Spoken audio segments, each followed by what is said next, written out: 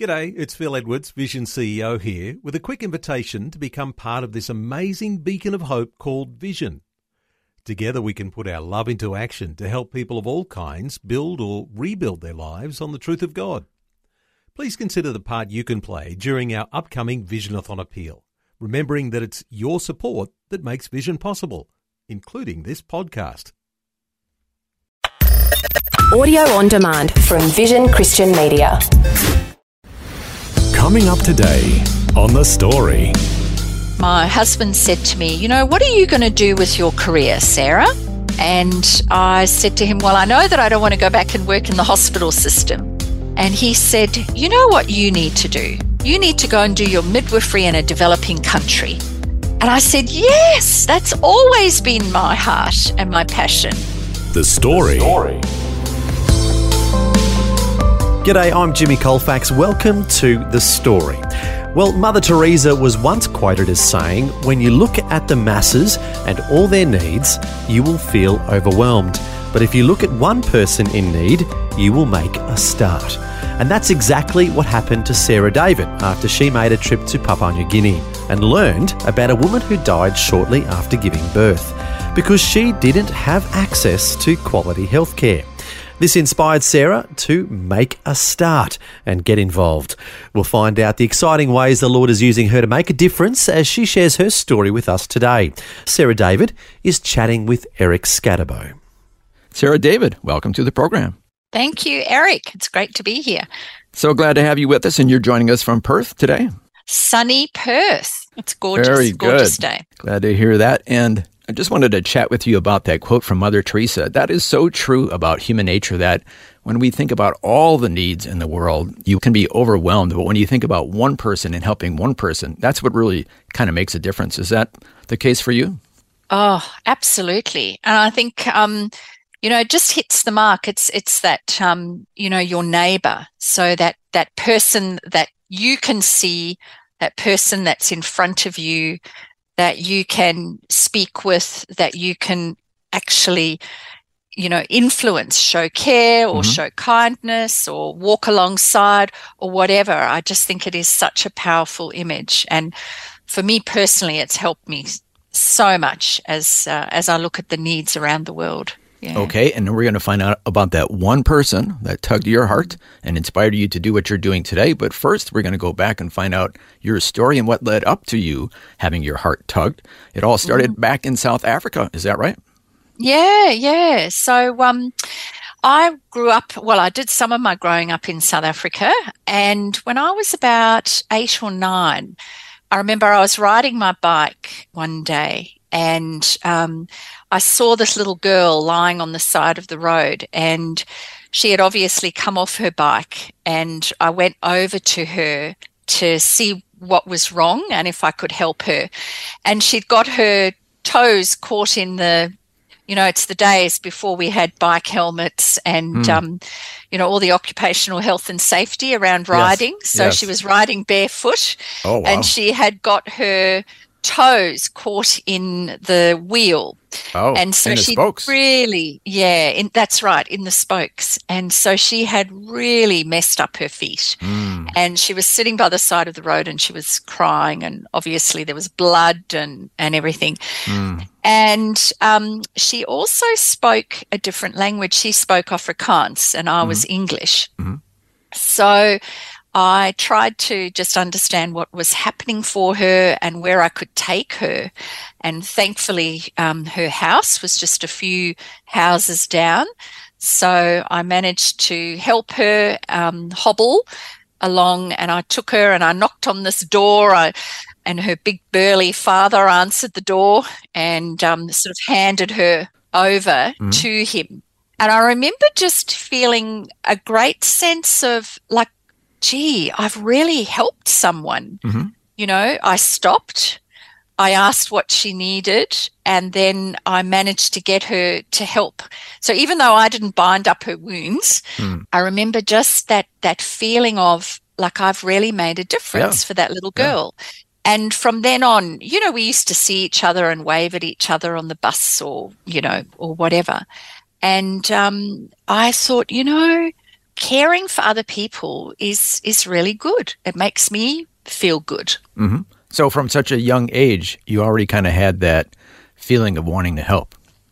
Yeah. And I also, I then after that, I remember noticing that, like if my dad had cut himself or, needed a Band-Aid, I was always the one who wanted to go to the first aid kit. See, I'm the one that goes the other way.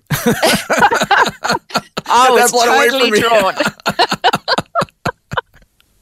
No, it was give me blood and guts or pus or give me the tweezers. Get the thorns out of, feet my goodness. or you whatever. You are much needed in the world. I used to just love that. Yeah. Oh, wow. Yeah. Well, and of course, alluding to what you become, a nurse, that's obviously a great quality to have. Yeah. Okay, but we want to go back to your childhood. What was childhood like? Was it a positive atmosphere? Well, yes and no. I mean, there were, when I reflect on my childhood, it was, grew up, those early growing up days in South Africa was very conservative. Mm-hmm. It was at the peak of apartheid. An injustice, and you're against injustice? Absolutely. And, I didn't know it then. Mm-hmm.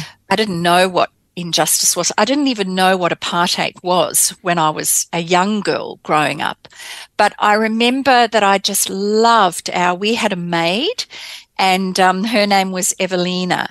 And Evelina was, she was warm, she was soft. Was she black? She was black. Mm-hmm. But I remember, she lived in a little sort of a unit that was next to our house on our property. Mm-hmm. And I remember I used to love going into her room, which was not really allowed, but I used to sort of sneak in there, and then I'd love to sit up on her bed and just see how she lived. And, everything was always so neat and clean, and there was this distinctive smell. And I just loved the African people. I just loved them. But, we had a very privileged life because we were white. So we had access to, education and good health care and all of those things. But I could see that there were, poor black people around. I'm just curious to know, how did you react personally when you learned about apartheid, which was systematic racism? What was your reaction? Well, the first time that I realized what it was when I was 10. And we'd just moved to Perth. Oh. And I came to school here, primary school. And I remember that in the classroom, there were some Indian people in our class. Now, we didn't have that in South Africa. It was all white. Mm-hmm. And I remember as well that some of the kids, when they found out I was from South Africa, they called me a racist.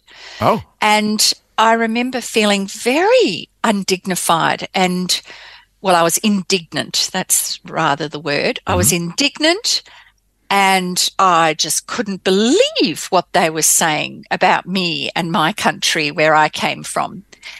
And so I was shocked, and I denied it actually, because I didn't realize what an injustice it was that hadn't sort of entered into my thinking, my growing mind. And then when I went to high school here in Perth, there was a lot in the media about, Desmond Tutu, about Nelson Mandela and their fight for freedom. Mm-hmm. And I remember just being glued to this, because in South Africa, we never even saw this on television. Oh. We actually grew up in quite an oppressed society that they only had television in 1975. Oh. And it was state controlled. Mm-hmm. So they controlled everything. They controlled everything in the media. Mm-hmm. And so for the first time, we were seeing pictures of what was happening in South Africa that we had no idea were going on. Oh, how ironic that you grew up in South Africa and didn't even know the plight of black people in your home country. And it wasn't until you got to Australia that you learned about the injustice. That's right. Remember that reaction? I was a child. But remember, I was a child. Yeah. Yes. So I wasn't, wasn't on my radar, Yeah, you're not thinking about politics and political systems when you're 8 years old. That's right. Most people anyway. Yeah. So there were these like emerging questions that were formulating, and this realization that, oh my goodness, this apartheid, it's segregation and it's racist and it's oppressive, and I've been part of that, and I'm a white person and I've benefited from that. But the Black Africans, they have, there's been this incredible injustice against them. And then to make matters even more interesting, when I was 15, we then moved back to South Africa. Oh. Because we were only here temporarily with my dad's work. He was a mining engineer with the Argyle Diamond Mine up north of Western Australia. And at the end of our 5-year tenure, my parents decided that, no, we wanted to go back to South Africa. And I went back kicking and screaming to finish the last 2 years of high school. And this was in the 80s, the late 80s. And of course, this was the time where the ANC was really rearing up. African National Congress, ANC. That's right. And that's right. And their terrorist sort of arm really took over. And so every day there were disruptions and there were bombs that went off, and there was a lot of fear going on. And I was in a very, very legalistic school, and I just felt oppressed. I remember I just... You personally? Yeah. I just wanted to break free, because if you spoke out at the government, you could be imprisoned. Oh. You were not allowed to read certain books because if you were seen to be anti the government, you could just be thrown into prison and just left there, with no charges. So that was happening. So there was a lot of fear. And I remember there was also, we had a young man, a young African man who was at our church, and he was trying to study. And in the townships, and the townships were the areas, the zones where the Africans were kept, and they were not allowed out of those zones. There were curfews on. And he was really afraid this one time because there was necklacing happening in the townships. And necklacing was where the other Africans would get people that they felt were not on board with their terrorist activities. So they view them as traitors? View them as traitors. They would capture them, put car tires around their body. So imprison them in car tires and then set the tires alight. Oh. And they called it necklacing. Yeah, it was horrific. Yeah.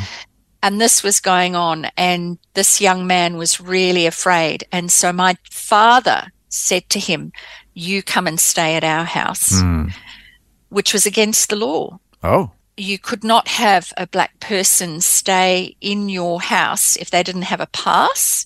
And of course, there was a curfew going on as well. And I remember really admiring my dad and my mum for doing this, to taking this black person into their home. And it was against the law, We had to be all hush-hush about it, just so that he could be safe. So he stayed there for a couple of weeks. Yeah, so all of this was going on. Yeah. And, but it was really only because of my experience in Australia and being confronted deeply about this issue of apartheid, that this was not right, that when I went back to South Africa and then, living amongst this turmoil and this sort of crisis, was the beginning of the end of apartheid, really, in the late 80s.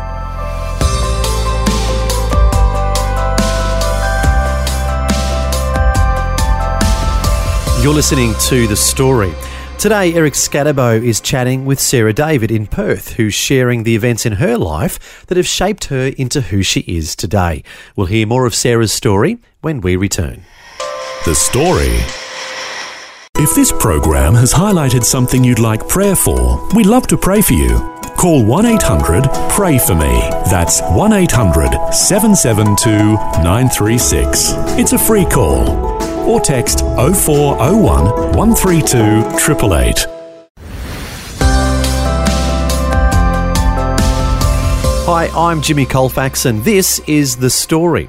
Today, Eric Scatterbo is chatting with Sarah David in Perth, who's sharing the events in her life that have shaped her into who she is today. Before the break, we heard how she grew up in South Africa, but didn't really understand the injustice of the apartheid system until she moved to Australia and it was pointed out to her. Next, we'll hear about her spiritual background and about her life after her family moved back to South Africa.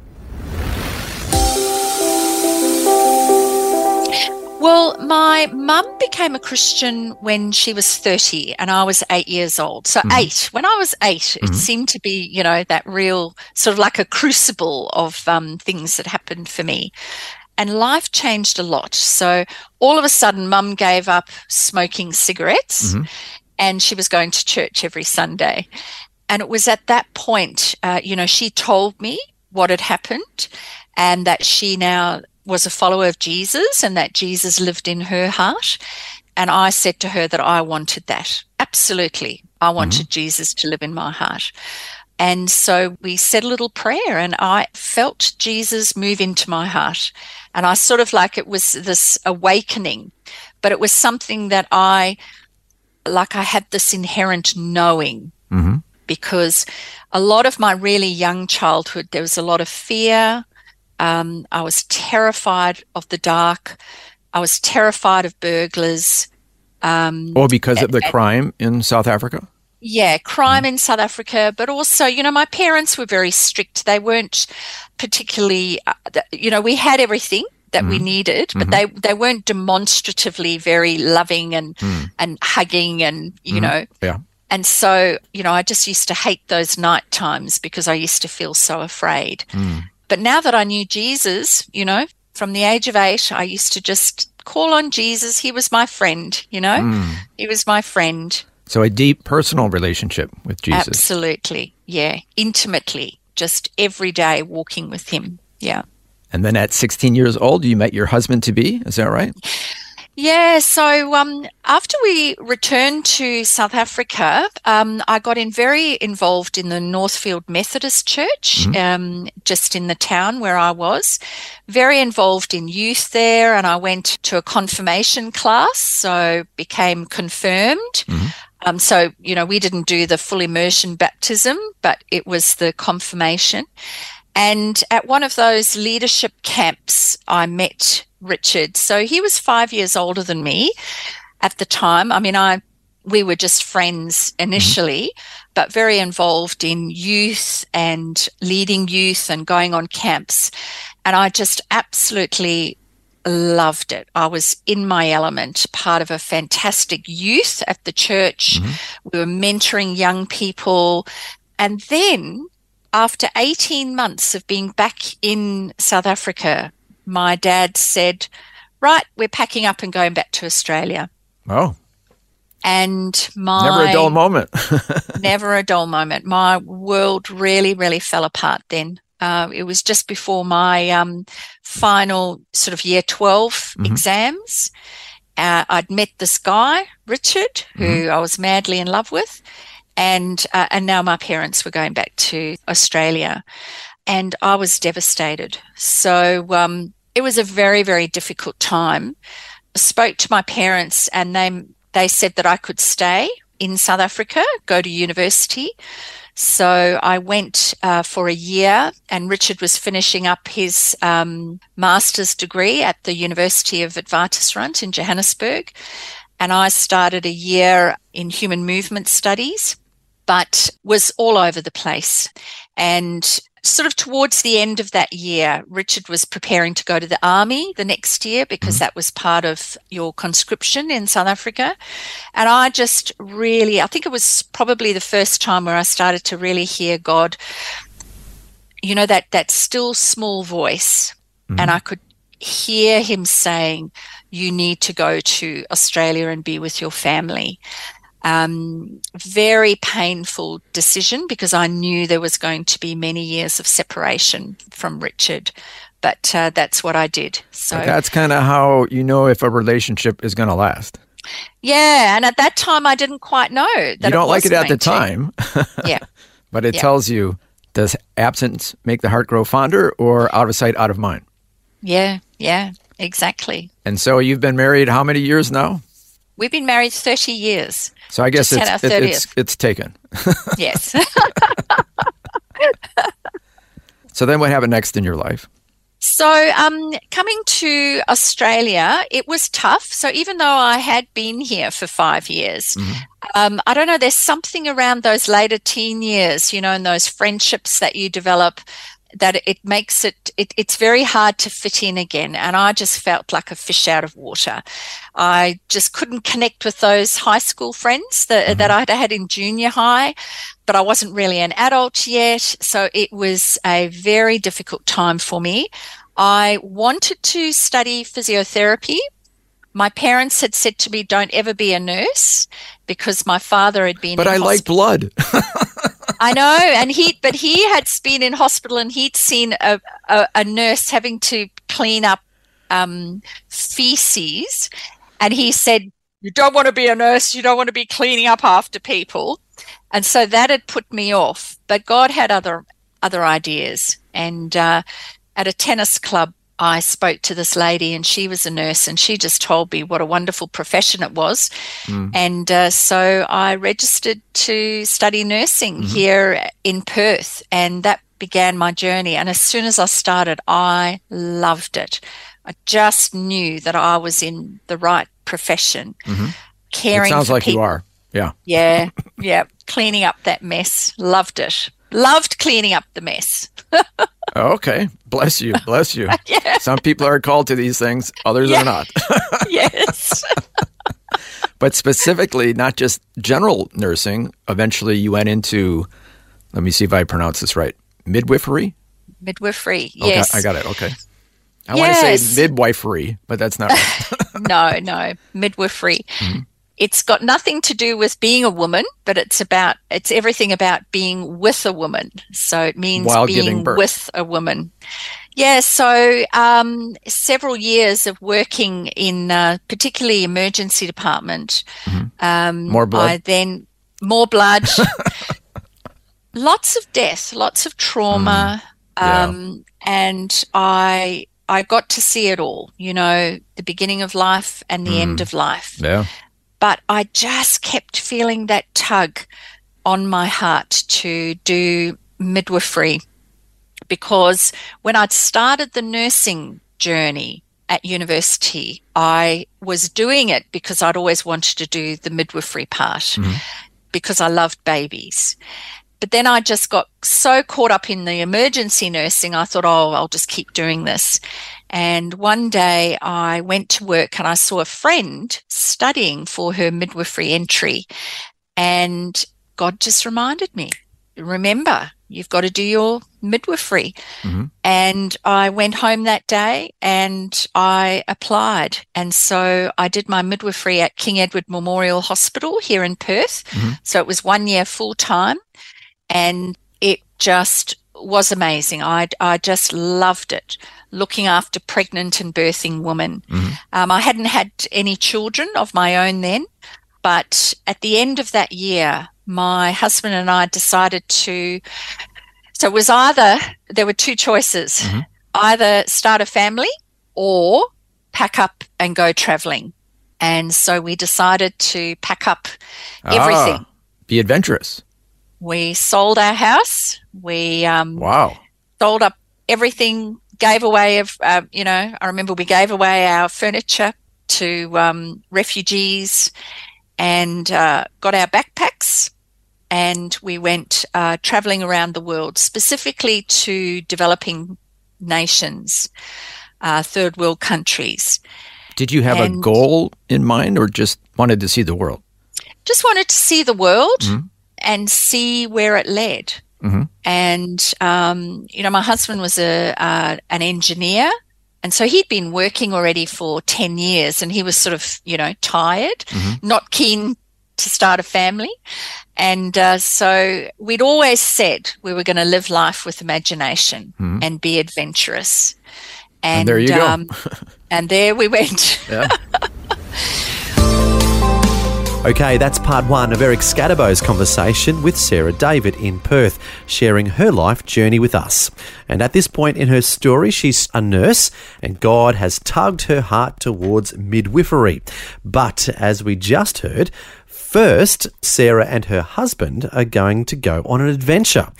Next time, we'll hear the amazing ways God leads her and her husband on their overseas trip and how Sarah finally fulfills her desire to help women giving birth, but in a very unexpected location. It's all coming up next time. Meanwhile, you can learn about Sarah's midwifery ministry at her website. It's livingchildinc.org.au. Once again, that's livingchildinc.org.au. And we'll end today with these verses from the book of Psalms about childbirth. Children are a heritage and gift from the Lord.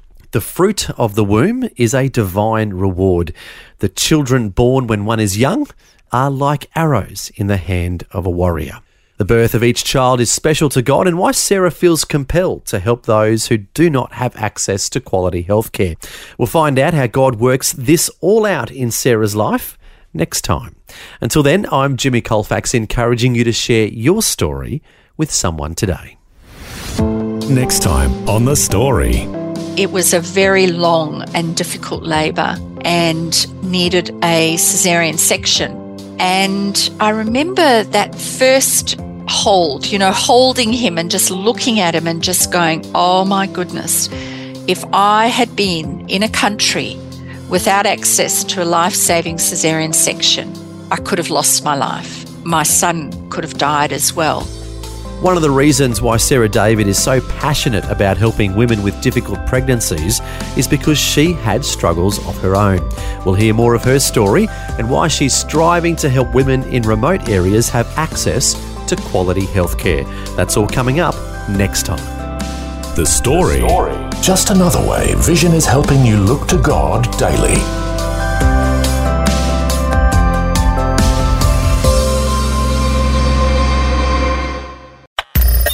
Thanks for taking time to listen to this audio on demand from Vision Christian Media. To find out more about us, go to vision.org.au.